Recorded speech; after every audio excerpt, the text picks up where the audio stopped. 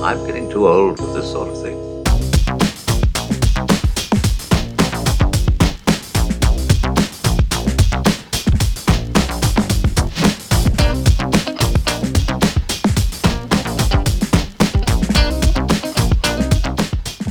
Welcome back to Blue Milk Drop, a Star Wars podcast. This is your pilot speaking. Please make your way back to your seat, buckle your seatbelts, and get ready for the jump to light speed. My name is Nate, the Force Ghost, and as always, I'm joined by my trusty co-pilot, Brucker. We'll be making this run in about 12 parsecs, so while you're here, listen to the episode, share it with friends, rate us 5 stars on iTunes and Spotify, follow us on Twitter and Instagram at Blue Milk Drop, subscribe, unsubscribe, and resubscribe. Then we'll be making our descent onto Tatooine to geek over parts 1 and 2 of the new Obi-Wan Kenobi series. That being said, again, my name is Nate, and I'm joined by my good friend Brucker. Brucker, how's it going? Yo, I am so happy to be here with you and we're finally talking about probably one of the most anticipated Star Wars projects in a long time. It's Obi-Wan Kenobi, the series. I'm so excited to be here. I know, I'm excited. In a noise, tell me how your reaction to these episodes. In a noise.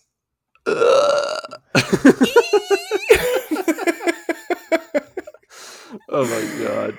Oh my god, dude! This was super anticipated. I saw advertisements everywhere for it. I feel like they went above and beyond for this show compared to like Book of Boba Fett and even Mando. Surprisingly, the advertisements for this. They made it hype, and then it also just kind of landed on top of like when Star Wars Celebration was going on. So that just kind of really made the whole experience magical, and it was super magical. Yes, for sure. The whole premiere of this was so much fun. I loved the 2 episodes that we got. I know we're going to go into details and our reactions and everything, but just what a fun week to be a Star Wars fan, honestly, when this came out. There's so much stuff going on. I know, it really was. And they made it, oh god, releasing it early, that just made it even so much better. But here's how this episode's going to work. We'll be going over the show details as always, initial reactions / general discussion. Then we're just going to transition to some bold predictions, give our Death Star episode ratings, and we're going to close out the show. So, you ready to get into it? Oh yeah. All right. So the official release date technically was Thursday, May 26th, 2022, even though the announced one was Friday, but they gave it to us early during Celebration, which I think was just a huge thing, and it really just made it that much special. The official run times for part 1 was 53 minutes, and part 2 was 39 minutes, so it kind of varied a little bit. These episodes were written by Joby Harold, and the whole series is directed by Deborah Chow. She's doing a fantastic job. Our stars are Ewan McGregor, Hayden Christensen, Moses Ingram, Sung Kang, Rupert Friend, Joel Edgerton, and Kumail Nanjiani. And here's our episode summary, just to bring you back, because episode 3 has already come out, so we're just talking about the 2. So after 10 years of hiding, Obi-Wan Kenobi is thrust into the spotlight once again with the emergence of the not-so-Sith Inquisitors arriving on his hideaway planet, looking to squash the remnants of the Jedi Order. Called upon by a familiar friend, Kenobi must make the journey to save the young Princess Leia Organa, as he is her only hope. But wait, it's a trap! Kenobi soon finds out that Leia was just the bait, and he, in fact, was the prize fish. So, initial reactions, Brucker, what did you think of this 2-episode drop that we got right off the bat? It was so good. I don't know if I really knew what to expect. I know we did our trailer reaction and kind of had high hopes during that, and going into it, I was very excited and I had high hopes for it. And honestly, I'm really happy with all the surprises that we got. I mean, I found this to be very moving. Not going to lie, the first time I watched part 1, I got teary eye a few times. I mean, I'm not even kidding. The whole Order 66 thing was just chilling, and the big surprise to me was getting Princess Leia in this, and I love it that they included that character. There was not even a whiff of that in the trailers, I Mm-hmm. don't think. And Nope. the show's been full of surprises, in my opinion, and it feels like it really feels like that they kind of got what was so appealing and what, you know, went to like the core of so many people that were fans of Revenge of the Sith, and also like understanding why people really liked A New Hope as well. And this kind of felt like they were kind of trying to blend those two things and just put it into this product. And I don't know, I've just been such a fan of this. Where are you at? I think we're in the same boat. Like we're both paddling together for this one. This show blew me away. Wow was the word I said. Like the second we got the Order 66 scene, like right off the bat, I said, okay, I need to like reset my brain because this is what we're doing, and I was not prepared for it, and it was actually like a lot more emotional Mm-hmm. than I remember, because I think the first time I saw the Order 66 scene with the slaughter of the Padawans by Anakin, I was just like, whoa, that was crazy. But I was also young. You know what I mean? Mm-hmm. Now I'm an uncle. I've got 3 nieces. And so, and I didn't realize like how much that would affect how I viewed this scene. So starting it off with the Padawans and them just being hunted, I was thinking about my nieces the whole time. I was just like, dude, Oh, this geez. sucks. I like hated it, but I loved it. You know what I mean? I loved it because I remember, what it brought me back to and how I felt during that scene, which was just so sad, but Mm-hmm. so, interesting, compelling to watch. But seeing it this time, with my nieces in mind, I was just like legitimately scared. So I can only imagine like what the parents felt watching this scene. You know what I mean?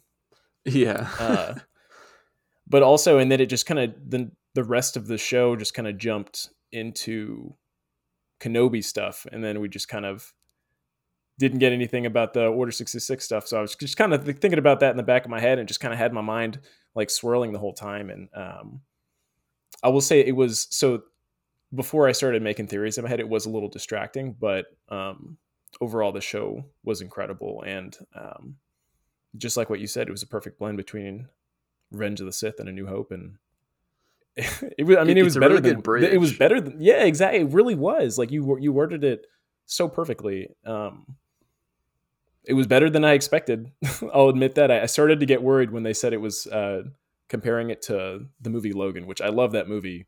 It was slow, and I was Mm-hmm. just worried what the people's reaction was going to be. But this is a slow burn. This is emotional show, and you get that. You get that in everything. Yeah, for sure. And I love just how much that the show is trying to show like where Kenobi's mental is at in this Mm-hmm. too. We really see just how much like PTSD he has from the events of Revenge of the Sith. We see how much it's weighing him down. He feels guilty. He feels ashamed. We definitely are. It's definitely conveying how he's kind of putting the failures of the Jedi, the Republic, Anakin, him failing Qui-Gon, he's putting all of that on his shoulders in this. Mm-hmm. And it's so evident with just how hard he's putting, how hard he's being on himself, and how much that he it's not is he's kind of grieving, the things that happened to Anakin. And this was so cool that we finally got some answers about, at least I never knew if Obi-Wan knew this, whether or not he knew Anakin died on Mm-hmm. Mustafar. And that was really cool that we kind of got to explore that, and that reveal that he gets in part 2 of this, where he finds out that Anakin is alive, and that like scares him even more for some reason. And it's, Yeah. I don't know. And in part 1 was so great for so many things. I felt like it was the heaviest of them, and I love like a lot of like the visual metaphors we got throughout it. I mean, there's so many things I want to get into, and I just don't even know where to start. Dude, start anywhere you want. Uh, yeah, when you and I were texting about this beforehand, and you kind of told me what you just said, I actually hadn't even considered that he blamed the whole Order falling on himself, because he had the sole responsibility of Anakin, and Anakin is the one who eventually led the overthrow of the Republic into the Mm-hmm. Empire. And that just kind of gave it like this whole new gravitas. I don't know if that's the right word to use in the sentence. It feels right, but it just added like a whole new level of gravitas to like the whole thing.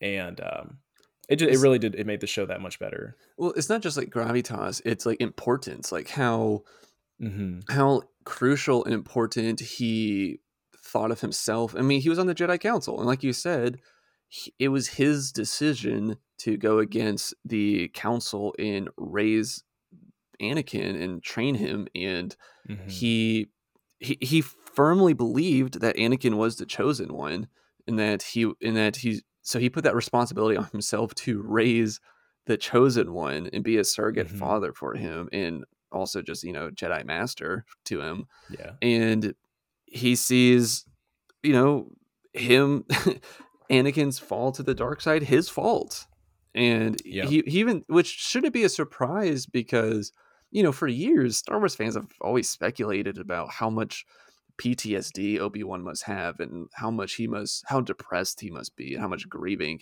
he must be going through there on Tatooine. And I mean, we even get it in Revenge of the Sith. He says, Anakin, I have failed you, Yep. and he gives that whole emotional speech. So I love that Deborah Chow and the writers kind of just went, all right, what is his headspace 10 years later? Is he like Hmm. still thinking about everything? Is he still, you know, wondering what could have happened if he did this, that, or the other? And we see that he is still having dreams about their fight, and even in these dream sequences, he gets little flashes of him as a kid. So like he still like remembers the child that he was, and he like is Hmm. ashamed of what he had to do to that.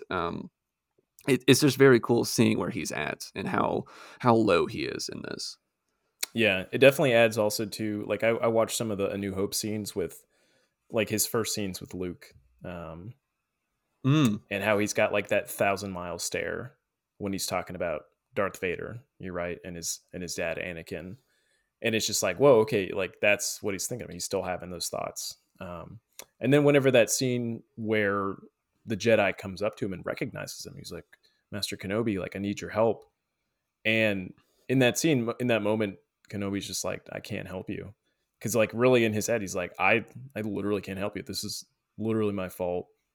I would only make this worse. And then obviously, the guy ends up dying anyways. But it was just Yeah. crazy to think about the whole thing. Yeah, and it shows like what his answer is to the Inquisitors and to the Empire, and it's just to hide. Like he's not a Hmm. fighter at this point. He's just like, we've lost, let's just accept it and move on. Like he is a defeated person, and I'm assuming the direction that the show is going is that he's going to learn why he still needs to be a fighter in it. Yeah. Um, and that at the same time, it's also because you pointed this out while we were chatting earlier, that it's interesting that the show is showing how low he is right now morally, and that he doesn't want to fight or anything, but he still has this goal of training Luke, and it's Yeah. kind of counterintuitive. But I'm curious about like how just trying to rationalize the two like that.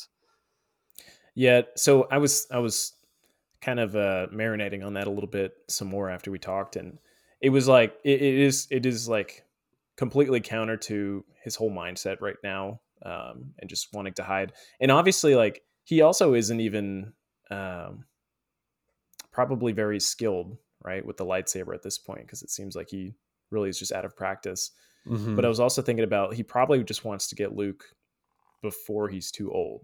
You know what I mean? Because Ooh. of what happened with Anakin. So he's trying to get him in like more of the adolescent stage, and not in a place where, he's already formed attachments, or he's already, you know, got a little bit of resentment towards people, and that he's just gonna like build on, just like Anakin did. And the resentment towards, losing his mother, and Mm. not being, empathized for in his situation. So I That don't makes know. sense. It's yeah. I wonder if it's just kind of playing into that whole thing of how Luke has always represented hope in the galaxy. I mean, Hmm. episode 4 is literally called A New Hope, and it's about him. And so I wonder if that's just, that's Obi-Wan's hope, as well as, being able to, for the lack of a better phrase, have another crack at it, uh, that he sees Luke as his the next thing that he could try, how he can try to fix things is maybe Mm-hmm. through Luke, and that's the only thing he will really allow himself to try to go back into that world of Jedi training. Mm-hmm. um and that's probably why he was so reluctant to do this mission to go save Princess Leia, which I find really interesting, that he's so gung ho on training Luke, but Not her. yeah, not her. That's interesting. I Yeah. wonder if we'll It get any of that in this. yeah, it was weird that he was so dismissive to help her, because it's just like they're the same. They're this They're basically. I mean, twins. they're the same thing. You know what I mean? They're literally have the same father. They've got the same mother. They've got the same blood in them. Probably the Hmm. same powers, right? Like, why wouldn't you want to take a crack at it using your words? So Yeah. Yeah, it was I don't know. interesting. I will say, just kind of segueing a little bit, and sorry that I cut you off, but No, you're good. segueing a little bit about, because we're talking about Princess Leia and Luke in this was really the first time. Well, one, we got to see Alderaan. So freaking cool. Finally, we got to see Mm-hmm. it. And I loved seeing her upbringing. Her parents are super cool, I thought. I love that. I forget his name, but the guy who played Bail. Bale, that he came back in this, just doing, they're both doing just a phenomenal job. I love it. Mm-hmm. And I never really thought about it, but Luke and Leia had such different upbringings. Like, she literally grew up in royalty on a very sophisticated planet and was raised to be a politician, raised to be a senator. And Mm-hmm. Luke was just always, uh, in the eyes of his surrogate parents, destined to just be a farmer on Tatooine. And Yeah. it's just crazy, because I've never really thought about that dynamic, about how different their upbringings were and how they were on completely different spectrums of the tax bracket. I just never thought about it that way. And this was really cool to Yeah. see that. And I thought that the child actor playing Leia was doing such a great job in this. She was very cute She and was good. spunky. I think Yeah. Carrie Fisher would be so proud of it. Yeah. She kind of looked like her too, honestly. Mm-hmm. Um, yeah, talking about like their upbringing. Yeah, I mean, they grew up with a completely different mindset, because you got Bail Organa telling her like, you're going to be the queen one day, and you're going to be able to tell your cousin who's boss, you know. And then Luke's over there wanting to join the Empire, trying to be a pilot, but like you said, like his uncle Owen is just like, no, man, you're a farmer. This is what you're destined to be. This is what it's going to be, and you're not even going to leave this town. Like, that's not even an option for you to go anywhere else. So Mm-hmm. it's crazy. It oof, give me chills. Yeah, for sure. Um, we're just kind of bouncing around a lot here. Do you want to talk about Qui-Gon Jinn a little bit, and how much he keeps trying to reach out to him? Oh, Obi-Wan? Yeah, Yeah. I'm wondering. So, background on Qui-Gon Jinn. This is not for you, Brooker. I assume you already know this information. But Okay, Qui-Gon I'm just Jinn going to is the leave for a one. second. I'm just kidding. Yeah, you just step away. This is just daddy's talking right now. I'm just messing. So the thing with Qui-Gon Jinn is he learned how to do Force Ghost, right? Except he didn't finish his training, but so he was just the voice. He was audiobook version of Force Ghost, right? He wasn't the actual book. He wasn't the novelization. He was just an Mm-hmm. audiobook. So he audiobooked to Yoda, taught Yoda how to be a book, how to Force Ghost fully, in the full form. Yoda teaches Obi-Wan. So that being said, that's how all that works, right? That's why we Mm-hmm. don't see other Jedi in the form of a Force Ghost, because nobody else learned it, because Qui-Gon was a hippie. He learned all the hippie stuff that people forgot about and taught it to people. But anyways, I was thinking about that, and I'm wondering, like, how much are they talking back and forth? Like, is there regular communication? Did Qui-Gon fade away at some point? Why wasn't he answering? I think that those are like a ton of questions that I hope they do answer throughout the show, because it's something I'm super curious about, and I don't know how you feel about it, but that's just where I stand. Yeah, I don't. So I've gone back and forth. I'm on the fence of whether or not we're going to see Qui-Gon as a Force Ghost in this or not, because I find it interesting that Kenobi in his, in his depression and in his PTSD, he keeps trying to commune and go back to his old master for help and guidance in this, which makes sense. And I was thinking, I wonder if the show's going to go to the direction of that just never happens, and that, well, at least we, the audience, never see it happen, and that Obi-Wan just has to learn that he can't be told what to do, because he's always kind of relied on the council for answers and how he should feel about certain things and guidance. But I'm wondering if this show is going to push him in the direction of self-discovery, and you don't need your former master to tell you how to get through these things. And it's going to be more just about being self-resilient and finding a new family, in a sense, not finding a new council, but maybe finding other people to lean on, and that he can get through this on his own. However, then I rewatched the opening of part 1 right before we hopped on, because I freaking love this awesome 4-minute YouTube highlight clip that we get of the recap, which phenomenal job. Whoever edited that just did such a great job. And it's very purposefully ends on Yoda saying, training you have, communing with your old master, I have been, or something like that. So I feel like it's setting up for Qui-Gon to show back up, whether it's a full-on Force Ghost or just a voiceover from Liam Neeson speaking with him, which I'll be in. If the show goes that direction, I'll be fine with that. I think either direction will be cool, as long as it seems purposeful as to how it helps Obi-Wan with his own character arc in this show. Yeah, I'm gonna address what you just talked about backwards. First, talking about the Qui-Gon stuff. So Qui-Gon can't appear physically, because you know how, in the most basic way to describe it, his body didn't disappear how Yoda and Obi-Wan's did. Yeah, they burned that body. They burned the body, so he is strictly voice. Do you think he was mad? Only. He was just over there going, "No!" Oh, dude, he was pissed. Dude, he was like, "I didn't get a chance to dissipate. I was going to evaporate, man. Just give me a couple hours. That's all I need." Yeah. I had plans, man. You stabbed me in the gut, cut my arm off. Everybody gets their arm cut off. I got stabbed. Anyways, it's funny that you're talking about Obi-Wan needing a council to lean on, just because I was reading the Brotherhood book, and that's the book that takes place between episodes 2 and 3, the new one that just came out by Mike Chen.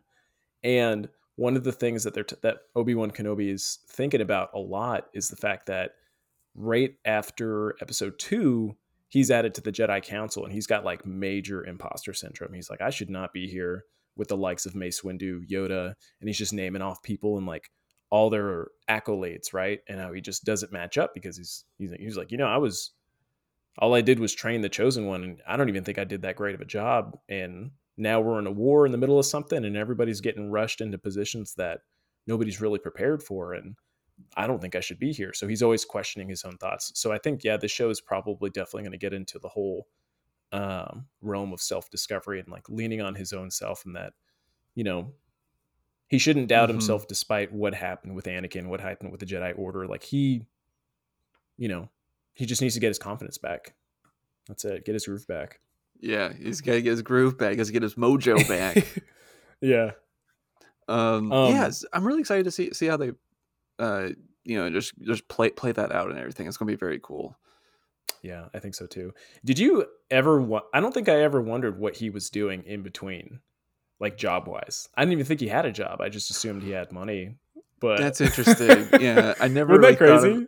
Yeah, we do see he's kind of this meat factory worker or whatever. He's a butcher. Yeah. Yeah, it looks like he's cutting tuna steaks. And I gotta say, the freaking wardrobe department knocked us out of the park. I love this leather apron he has and everything. I'm just God, Ian McGregor just looks good in everything they put him in.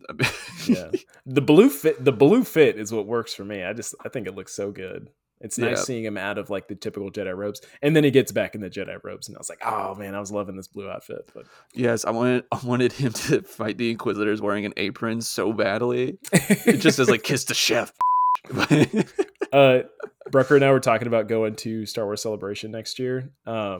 We should dress up as Obi-Wan Kenobi butchers. That's it. Just with our little knives, but not real knives, obviously, but just, yeah. Yes, I would love that so much. Mm-hmm. That would be so good. There's so many things in my notes I want to talk about. I'm trying to figure out like the next talking point. Do you want to talk about? Should we talk about the Inquisitors, or do you want to move on to Yeah. something else? No, let's talk about Inquisitors. Okay, how do you feel about the Inquisitors in this show so far? So I'm familiar with them because I watched Rebels, and they're pretty big in that. Yeah, my experience with them is that I've ran into them in Jedi Fallen Order, but I Okay. have not watched Rebels. But I take that back. I have read some comics where they're in them. Okay. Have you seen? Do any of the people match up between this and Fallen Order? Not really. I don't think so. No. Yeah, they're kind of doing that, right? They're like not having all the same people show up. I think that's interesting. Which makes me I think, like like, them. man, they must have a bunch of Inquisitors just going around the Empire. Oh, there's a lot. There's a lot. It's interesting. I like it. I think it's cool to have, these people out there. It kind of breaks the whole like quote unquote rule of two, right? There can only be two Sith, one to have the power and one to crave it. Well, are they Sith or are But they just they're dark not. side They're not. users? They're not Sith, so that's how they're kind of like getting around this whole thing. But I do like the idea of having like like the special squad, the Yeah. special squadron to go out, do the dirty work, and still give us lights. I mean, I just feel like this is just an easy cop out to give us more red lightsabers to look at. Yes, but but I it mean, works. like like I was kind of wishy washy on it at first in this show. I mean, actually, I probably just like as a whole, but Mm-hmm. I will say it is cool. It's growing. I'm starting to warm up to it a little bit. It is cool to kind of see how it's flipped. We went from like a bunch of Jedi, just now we have like a bunch of Dark Force users. So it is that is kind of cool. Yeah, I feel like Disney Star Wars is kind of more exploring like the in between the Jedi and the Sith, like not the like polar opposites of each other, but just like middle good, middle bad, and then just like straight in the middle with certain characters. Obviously, those characters we haven't seen in this show, but Mm-hmm. they exist. Um, I like them. What do you think about Reva, who is pretty much like the main character right now? Um, I'm having a hard time finding my footing on her, to be honest. Okay. Actually, really, just all the Inquisitors in this, kind of like, I don't know. I mean, they're cool and they're interesting, and it's a pretty good adversary for Obi-Wan and like other people in this, and you Mm-hmm. need to have like convincing villains in this, but I think that's where I'm also kind of lost because I don't feel like they're convincing villains. So I don't know. So like with Reva specific, since you asked about Reva, is she in Rebels or any other stuff, or is she brand new No, to this? she's brand spanking new. I'm The so only person, the only person we've seen or haven't seen before is the girl with the green tentacles. Oh, I okay. don't, So I like the don't know. Grand Yeah, Inquisitor was not in yeah. other stuff. No, he is. He's in Okay. Rebels. And then Fifth Brother, that's the dude with the hat, Sung Kang's character. He's in the show. The Hey But I Arnold don't. Sith. Yeah, that's Yeah, move it, football head. Yeah, he's yeah, he's in the show. He's in the show. He's a lot cooler in this show. I tell you, he was I kind of like the limp him the noodle most, I in the other think, ones. out of the He looks the Inquisitors. coolest. He looks the coolest. And his voice acting is really good too. Like I really like what he's doing with it. He almost sounds like a lizard. Like I don't know if that makes any sense, but I love Mm-hmm. how raspy he is with it. And for uh, Moses Ingram, I mean, I know that she's an accomplished actor. I mean, she's won awards for her acting. I'm just curious about like what she was told was her reference point for this character of Reva because it seems kind of flat, and I'm just kind of lost on just what Deborah Chow and company told her that she needs to be like in this because it seems kind of, I don't know, like you know what I'm talking about. I think the thing that really throws me off the most about her acting in this show is Mm-hmm. that I don't know. I think it's just her voice is like kind of soft, and she doesn't really seem like she feels like someone that's trying to be a wannabe villain, not someone that like is a villain, you know. Mm-hmm. Um, and I guess anyways.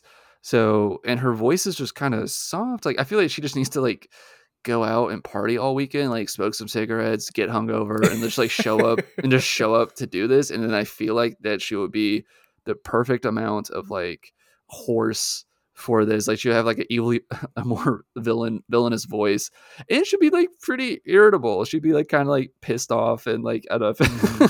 So You just want a groggy, I want fresh off a bender Moses Ingram. yes, that's what I want. I want her to be pissed, but like it just feels like it's coming. It doesn't feel genuine.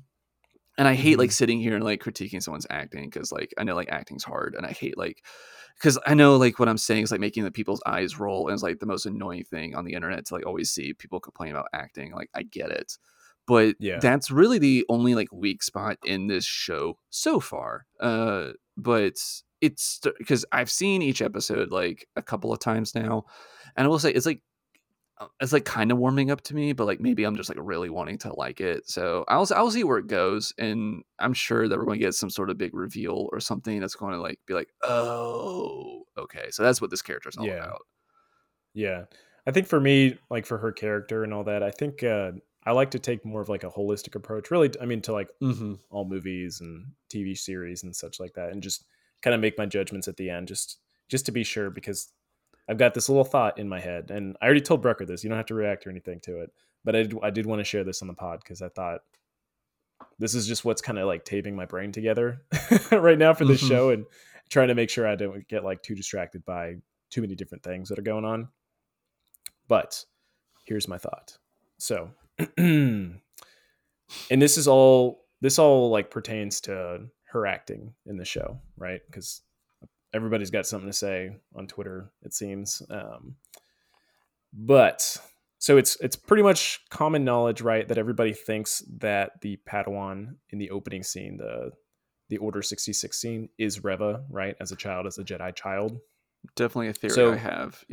Yeah, and I think a lot of people feel that way. That's because I mean they centered on her character right up front.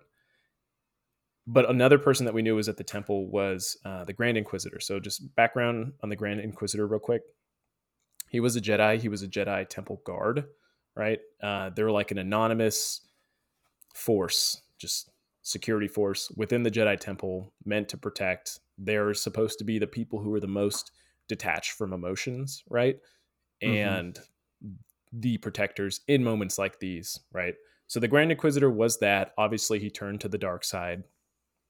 And that's like a huge betrayal of, the oath that he took. And there was actually, scratch it. Just keep that in mind. Keep that in mind for the rest of this theory. I'm thinking that her character as a whole, Reva's character, is just like, she's just pissed off at everybody, at 3 different people specifically for different reasons. And then she's kind of got this plan where they all just kind of like coalesce together and make sense. And it's going to backfire on her. I think she's headed for a gruesome demise, but we'll get there. So the first person she's mad at is the Grand Inquisitor. One being that, so he was the temple guard, right? He is sworn to protect her. And as we saw, and this is assuming that she is the Padawan in the beginning, she is young, right? She probably, as the kids, they're probably like, what do we do after their Jedi Master was killed right in front of them? They probably went to the Jedi Temple guards and was like, you guys are sworn to protect us. We're too young. We can't really defend ourselves. We don't even have real lightsabers. So she probably went to him. And she even makes this comment in the show talking about how he failed her, right? And I'm going to try to drop that audio like right here, right after I say it. Whatever power you are craving, it will not change what you are. The least of us. You came to us from the gutter. Your ability gave you station, but all the power in the world can't mask the stench beneath. Maybe that stench is your failure. Okay, we're back.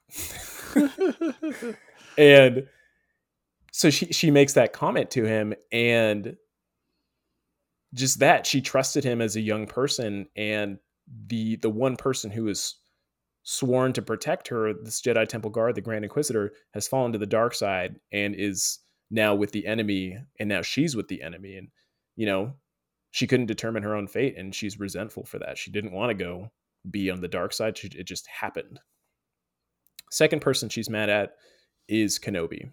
So with Kenobi, as we saw at the end of Revenge of the Sith, he sends out this message, right, to the entire Jedi Order, telling them, don't come back to the temple. Again, dropping that audio right here.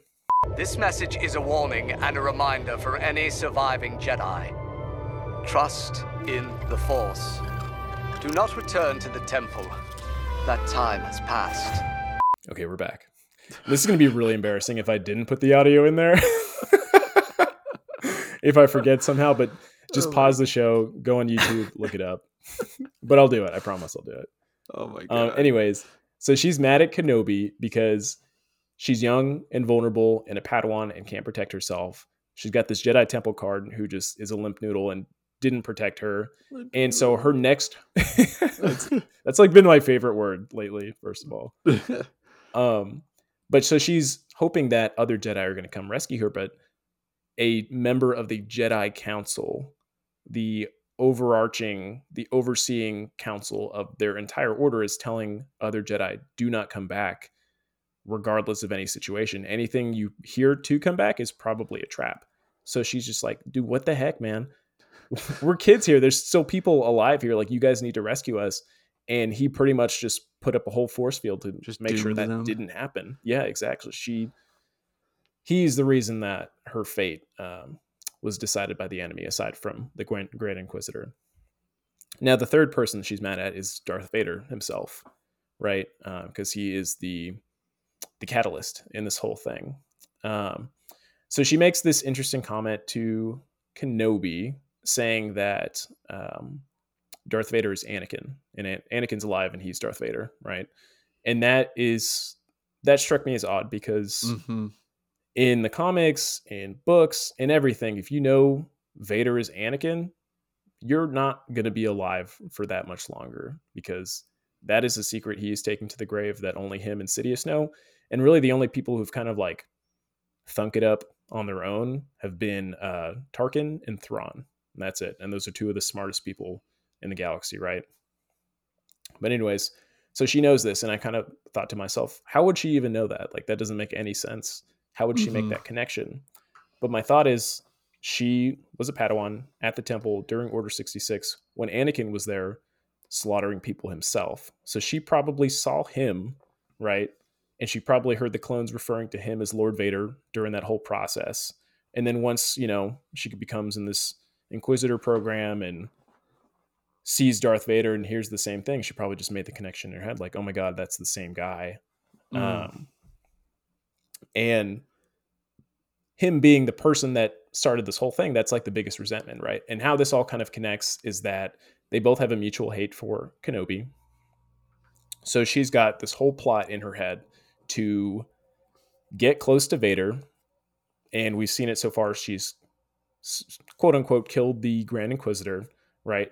To make sure that she will now be the next Grand Inquisitor, to be close to Vader. And once he has her trust at the highest point, she's going to kill him herself, all while trying to capture Kenobi and killing him altogether. So pretty much she's got everybody kind of working together. And supporting argument for this, she doesn't have the Sith eyes. She doesn't have the yellow Sith eyes. And I think that's weird that she's an Inquisitor and everybody else has them, but she doesn't have it. So I'm thinking she's kind of working on something. And the ultimate point, kind of what I was getting to about her acting and how this relates to her acting, is that my thought is that she is putting up a whole ruse, right? So she is actually playing a role within her actual acting role as Moses Ingram, right? To throw everyone off, to make them think that she's bad, but she's ultimately got this whole scheme in her head, so she can do what she's been intending all along. So that's my huge, bold prediction. That's my big twist that I think is going to go down. But so, like, what do you think her like ultimate goal is? Do you think she's trying to like overthrow Vader and be Palpatine's second hand, or see, that's what I don't know. I can't really. I'm not finding like the driving force behind all this, other than her just wanting revenge for her childhood, her lost life, right? She's now in a path that she can't escape from. Because what if she tries to escape from being an Inquisitor? She's just going to be hunted down, So Right. she's trapped. If that's the case, then I would assume that we would get more like flashbacks to Order 66. I mean, which I would be so down for. I love it. I'm such a glutton for it. But that would be kind of interesting if we do get more into her psyche a little bit, just about like, what she's doing, and like, is she trying to like pull one over on Vader? I think she's trying to pull one over on all of the Inquisitors for sure. Because she wants to be Grand Inquisitor for whatever reason. I guess it's just like that Sith thing of just wanting power. Yeah, it's like the highest attainable power that they can have, right, within their realm. Because they're not beating Vader, they're not beating Sidious, but they've got their own little program that they can be on top of. So why not be the best of that? That could be it too. Yeah, that'd be cool to see. I mean, like, I just hope it gets better with the Inquisitors in this, because honestly, so far that's probably been the weakest point so far of this show. But like, you think it's not? Oh man, I think so, but it's not like so weak. I'm just like, oh god, I like hate it whenever it comes up. Like, I'm not like that. Like, it's totally fine. I mean, I had to pick something to be the not so great spots of this show, and I think it's just the Inquisitors full cloth. But I mean, it's whatever. It's like I said, it's growing on me. So I wouldn't be surprised if by the end of this, I'm like, okay, like I came around on it, and like it actually isn't that bad. Yeah. Okay. I mean, everything else is just so good. I just had to pick something. Yeah, it is. We're really just like nitpicking right now. Like, we really actually love the show. It's just, I mean, because like you gotta have something to say. Everything else is so good in this. I mean, like I said, so in the first episode, I talked about some like the visual metaphors that they did in this, which I just thought were so good. I love how much it parallels to A New Hope too, because we see Obi-Wan in his cave. He gets the blue hologram of like somebody requesting his help from the Organas. The Organas are requesting his help to save Leia again, or not again to the audience, but not again to Obi-Wan yet. What a weird saga this is, but and it's just like, oh, like I just love how much that mirrors A New Hope, and I don't know why I found that so moving. And when he finally decides to take this mission, to take this quest, I love that he goes out to the desert and he exhumes his and Anakin's lightsabers, and I loved seeing them together because it's him burying what he once knew, besides just like what those lightsabers actually are, like like Jedi tools of the Jedi, him bearing his Jedi-esque or his Jedi-ness, if you want to put it that way. But those two lightsabers together, it's also symbolizing the relationship he had with Anakin. Like, he buried that. He is trying to remove that from his life and from his being. And this is kind of like, to me, that was kind of signaling he is going to reopen those wounds and address that relationship and address how all that played out. And that kind of really comes to a head later on in this. We're just talking about the first two episodes today, but we get more of that. And so I'm really interested to see on how he keeps addressing this Anakin relationship that he used to have, and how he learns to feel about it throughout this show. I'm very excited about that. Yeah. God, that's great. Do you think it was also a nice kind of parallel to the end of episode 9, whenever Rey buries the lightsabers, the two lightsabers together, Luke / Anakin's, and then Leia's. Anakin's and Leia's, yeah. I said both just to not stir up any debate. Not interested in that. But it made me wonder. It made me wonder for like future franchises, like if they're going to do a sequel trilogy, is someone going to accidentally dig up these two lightsabers again? It's interesting because they were found for not found. They were buried for very different reasons. Like Obi-Wan is trying to repress something awful, and she is just trying to put people to rest. Lay them to rest. Yeah. Okay. Yeah. So anyways, that'd be maybe not. I hope they don't do it then. That's it. Same. Yeah, let's just let those people be dead. Do you want to talk a little bit more about part 2? Or is there more stuff in part 1? Oh yeah, dude, I totally forgot about part 2. I think my favorite thing is just seeing all these different Jedi coming up that we're seeing. I mean, I thought Kumail's character was another Jedi at first. I didn't really make the connection that he was just using like magnets and stuff until I rewatched it and I saw the thing kind of like jiggle a little bit before it came to him. Yeah. I like, gotta say, I called it from like a mile You called away. it? Yeah. Oh, I was like, man. that's a bathrobe. That's not a Jedi robe. And they did that whole like, I don't know, magnetic sound for whenever he was using the Force. I was like, okay, this dude, he's probably won over on everyone. Yeah. This is a Jedi mind trick. I'm entering your mind. I also don't understand what it is that he's doing, because like were like these rendezvous points that he's sending people that are actually helping them. Yeah, it just sounds like he's got connects within the Empire and he's just hustling people for money. That's it. Okay. Interesting. I don't know. It's weird. I don't understand his operation, but whatever. It was kind of cool that we kind of get like this Star Wars Underground Railroad sort of system that they have to get people out and to rescue Jedi. That's like kind of really interesting. And I love more stuff that we get from that in part 3. But yeah, part 2 was cool because it was entirely on that planet Daiyu, which I realized I was mispronouncing throughout the whole trailer reaction episode. Oh, really? I think What I did said you say, Daiyu. I think I said close Daiyu enough. throughout it, but yeah, Daiyu. Cool planet. I mean, it was definitely a hive of scum and villainy.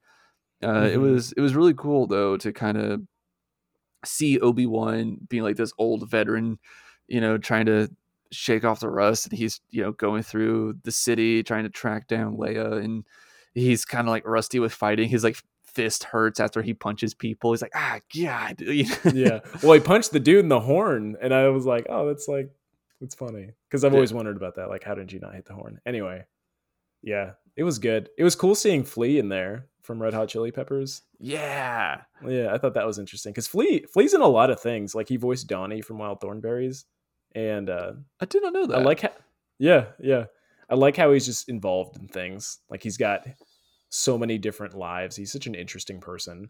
And it was funny because I didn't realize it was Flea at first. I just remember seeing him, the bounty hunter. This is the bounty hunter that was hunting Leia, the bald guy. And I was like, I feel like I know that guy. And I looked it up and I was like, oh, dude, that's Flea. Oh, dude, that's Flea. Yeah, that was my exact quote in my head. Nothing like, no crazy, worldly quotes. Just, oh wow, that's Flea. What was it? What did you like the most, I guess, about this episode, the second one? Part 2. I really just liked everything we got. All the interactions we get with Obi-Wan and Leia, I thought was super cool. It's really cute, but I don't know if I want to say I'm worried, but I'm starting to wonder if Disney is starting to see this trend of like what works for them, to have an older, gruffer, rougher warrior and pair them with a baby and have them have to rescue the baby the whole show. I'm not complaining about that at all. Like I don't want to come off, I don't want my tone to be mistaken for anything else. But I'm just starting to wonder if like, okay, this is the whole time I was like, this is kind of similar to Mando in a sense, but like I'm here for it because I love Mando, so I'm not like going to complain. I'm just like pointing out a pattern. No, you're catching the right pattern because I mean Disney owns Marvel, and Marvel has the same formula for all their movies. And you wouldn't know that, Brucker, because you don't watch the movies, but that is like what they do. They just kind of follow like the same like quirky format and then use catchy music from like the 80s and stuff just to catch your attention and then tell their story in between. Yeah. But it's working right now. They're definitely gonna have to change it eventually. Yeah, eventually. But I mean, that being said, I still like it. I mean, I think it's really cool to see Obi-Wan a little bit out of his element, having to take care of this baby or this 10-year-old. And I love how he kind of talks about how he reminds her of someone that he used to know, really hinting at Padme. And I just found all that to be like really cool and cute. And then my jaw just kind of dropped a little bit when towards the end of this episode, when Reva killed the Grand Inquisitor, because even though I didn't have that much baggage with him, or exposure to him prior to the show, I understood that was kind of a big deal. Like, was that surprising to you? It was, because this show takes place before Rebels, and he is a main character in Rebels. So in that moment, I was kind of like, did they just retcon like right in front of our faces? Whoa! I didn't even think about that. Yeah. So that's where I was saying before. I was like, Reva is gonna get wrecked, because she thinks he's dead, and he's gonna be like, guess what? Oh, that adds a whole nother layer to this. Oh my gosh, that's gonna be kind of cool. So if we get like a Sith battle, that's gonna be fun. Dude, it's gonna be nuts. It's gonna be nuts, because like, regardless of, I mean, well, that's it. He lives. That's it. She's so dead. She is so dead. And I think it's just going to be a really good opportunity for them to show like how much Vader just doesn't take that. You know what I mean? He's just going to like, all right, I'm gonna get rid of you. You're extinguished. Zoom. Yeah, that'd be cool. What was some of your favorite parts from part 2? My favorite parts were Obi-Wan getting hunted by King K. Rool, like the villain from Donkey Kong, the big alligator guy. the Velociraptor with a blaster. Yeah, that was crazy. Awesome. I was like, this is nuts, man. And then we get that robot who looks like the guy from Mando that was piloting the ship in that breakout episode. I think that was really fun. Just that. I thought that was really cool. It was nice to see him just kind of like using the powers again. And I was hoping to see some lightsaber stuff, but we'll get there. But like, I get it. Like, they're really trying to show how hesitant he is to like just dive back into that. And even when he has to save Leia from falling, he like really had to dig deep to use the Force. And honestly, it's making Luke in The Last Jedi make a whole lot more sense about just... What do you mean?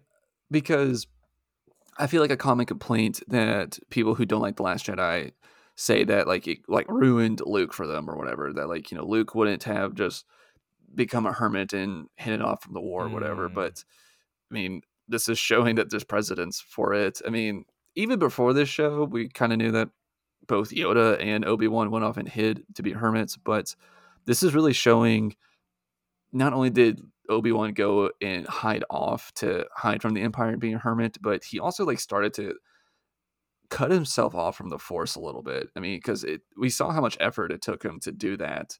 And I don't think we've seen him use the Force an awful lot in the show, really. And even like his lightsaber duels and stuff like that, or lightsaber abilities. So, and it's because of the guilt that he is carrying for failing Anakin, just like how Luke in The Last Jedi carries the guilt for failing Ben Solo. And that led to another purge, and Obi-Wan failed Anakin. And that led to the first Jedi purge. I mean, there's a lot of parallels to their response to that. And to me, this is not that I ever like questioned Luke in that movie, but I think that this is cool because it's like we're kind of getting to see the steps of like how he got there and like where his mental is at. And it's like, hey, yeah, this is where Luke is at in The Last Jedi. And I don't know, that to me kind of made a whole lot of sense. I didn't even make that connection. That's totally right. Interesting. It makes me, this is, I mean, totally off topic, but it makes me wonder, this is so off topic. This is actually going back an episode. It makes me wonder, because you mentioned Yoda, what Yoda was doing in between making money. Dude, like if he had a job or something. He was just eating frogs, man. But I'm so curious if we're going to see Yoda in this at all. Like, I kind of really hope that we do. Dude. I doubt it. I really doubt it, but I would love it if we get to see Yoda in this. Because we would have to see him in person because he's not a Force ghost yet. And when do you think we would see him? Because there's 6 episodes. I bet you he'd come in at the end. That's the thing. Oh my gosh. I bet it's gonna be at the end, and just how episode 3 ended with Obi-Wan talking to Yoda, being like, "I got something to tell you. I got something to teach you." He's gonna do the same thing. Wait. Yeah, that would be awesome. But when if they cross paths while he still has Leia, and that will kind of like plant the seeds for when in Return of the Jedi, Yoda knows that there is another, and that like because like I mean I know like Yoda was there when they were born and like he knows that they're twins and everything, but like that would make that statement so much more impactful if like he got to see Leia as a child in this show and like he somehow got to understand how strong she is in the Force, and that's like always like been in the back of his mind. And dude, that would be so cool. Interesting. I wonder if Leia's going to use the Force in this show too, and like forget about it maybe, right? I really hope she does. I would love that. That might make the original trilogy like a little problematic, you know, that like we never see her use it, but like yeah, I don't care. I picture her doing it like Baby Yoda style, like using the Force and passing out. Using the Force because she didn't know what she did. She just like completely forgets about it because she's like a kid and just forgets. But I don't know. She's quick though, so. Yeah, that would be so cool. I think that would be really neat if they do that. What if Obi-Wan like tries to like take her blood test like Qui-Gon did, because he looked up the Qui-Gon so much. Let's check your midichlorians. Yeah. That makes so many people mad. I do want them to say that word again. Just for the reaction, just so I can hop on Twitter and just hashtag midichlorian. Just see what happens. Oh my god. That would be very funny.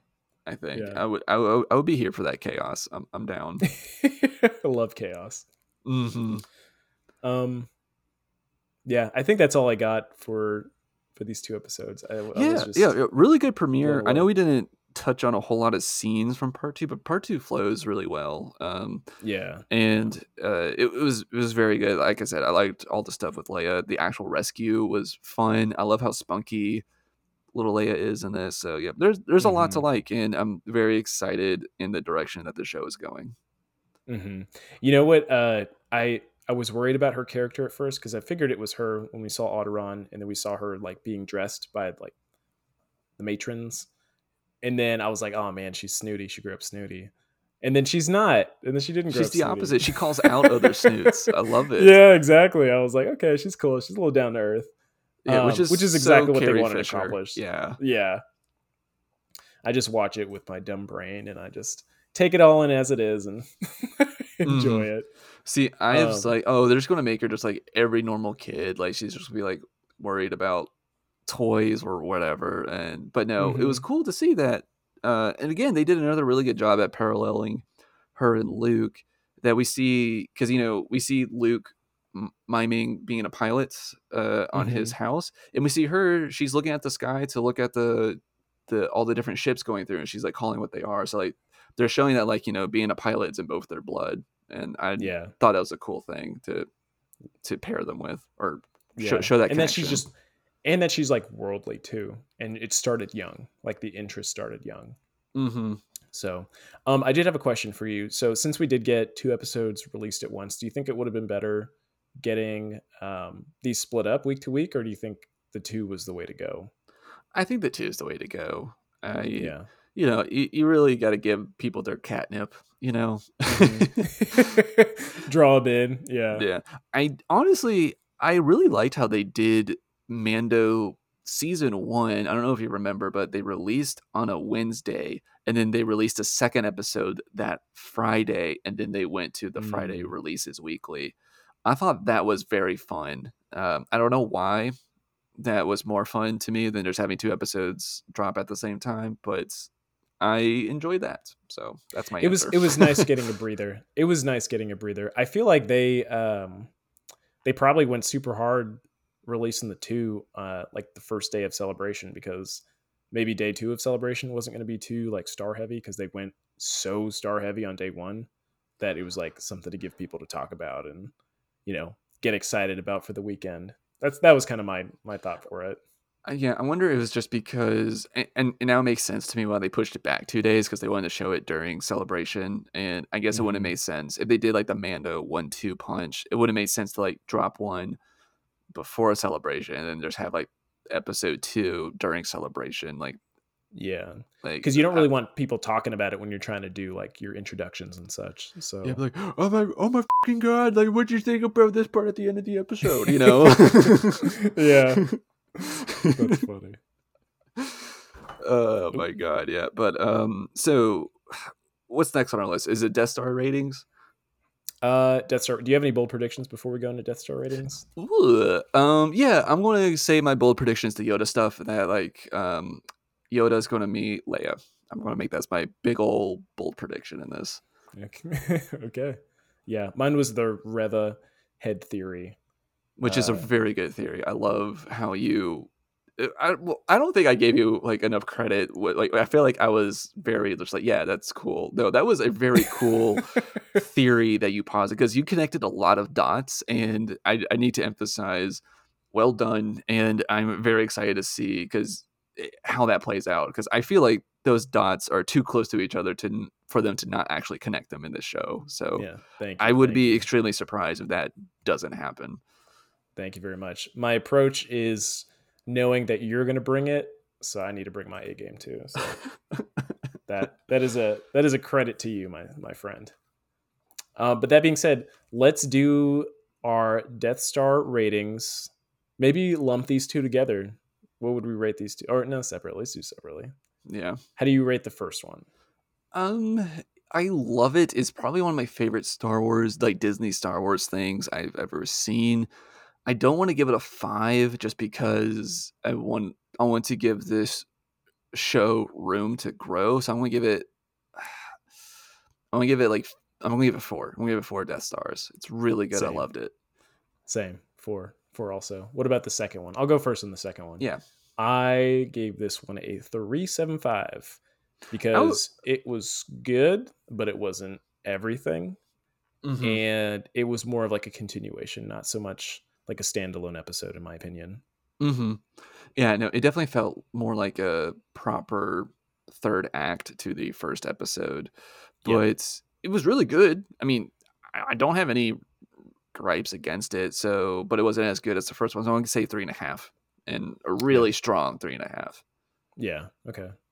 Yeah. I feel like I'm a little more, when I get cliffhangers, I start to judge it a little bit more critically because I'm like, okay, were you relying on that cliffhanger to make this episode super good? Right? Because the end of it, he was like, Anakin. And then we got Vader. So that's kind of where I stand on that. But yeah, I think we're going to get a great show. I'm so excited for this. This is going to be awesome. I'm so sad it's only 6 episodes. I'm so sad about that. Mm-hmm. But it's going to be great. Yeah. Things to look out for before we close the show. Brooker and I were talking about doing a what's it called? Where you played it and we commentary voiceover? Commentary. God, I always forget what it's called. Commentary. You can tell it was Brooker's idea because I didn't know what it was called. A commentary episode. And then we need to do a little recap of what went down at Star Wars Celebration because a lot more things came out than I was expecting. So I feel like we need to give that and its due. Still feel like I don't even know everything that came out. So yeah, there's just so much content right now to explore and dialogue over. Yeah. Yeah. It was Star Wars overload, but I'm okay with it. I was all over Twitter. My goodness, I was just going crazy on Twitter this past week. So gosh, I was like having to avoid it because the reason why we're recording so late, it's my fault because I was traveling for the Memorial Day weekend and I didn't even get to watch these episodes until after the weekend. And that was just torture. That was torture because I stayed off of Reddit and Twitter because I was like trying to avoid spoilers as much as I could, and I felt like I couldn't talk to you for like a week. So no, I didn't talk to you because I was like, I can't even talk to this man. And we almost made it until our Star Wars group chat came alive again to talk about these episodes this morning, and I was like, dang man, we had like 12 hours to go. Yeah, I know. We almost did it. But it was well worth it. Yeah, no, it was. I needed that. I needed that before we hopped on the show. Otherwise, I'd just be giggling the whole time. So, yeah. But oh my goodness, this is just so great. I'm so excited to talk about part 3, which I'm also super happy that they actually called these episodes like part 1, part 2, part 3, and not give them these cheesy spoilerific titles like what The Mandalorian does. That ticks me off so much. Biggest pet peeve. Yes. I just you that's know what? perfect. What's wrong with a 1.1? You know, this is episode 1. We're gonna move on to episode 2. You know, Yep. and you know that's it. That's that. Suck That's it, nerds. Leave it at that. Keep it Yeah. simple. Okay. Well, do you want to go ahead and close us out? Name the show? Yes. Thank you so much for listening to this episode of Blue Milk Drop. Please be sure to follow us on Twitter and Instagram at Blue Milk Drop. Let us know what you thought of this episode. Share us with friends and family. That would mean so much to us. I'm starting to do this little thing where I give you all little GIF missions. My mission to you guys, if you listen to this episode, is to send us a GIF of your favorite Obi-Wan GIF. No context at all. And some of you don't know what that means, so be sure that you can just don't spoil stuff and Stop spoiling it. What the heck? Yeah, just no context. Tweet at us at Blue Milk Drop your favorite Obi-Wan GIF. I'm so excited to see like maybe 2 or 3 of the same GIFs over and over, but give me some deep cuts. And we will see you next time when we talk about part 3 of the Obi-Wan Kenobi series. And you are now free to exit the escape pod. If you'll single file down the lanes and follow the zipper pattern, because we're human beings and this is a society. May the force be with you. Bye.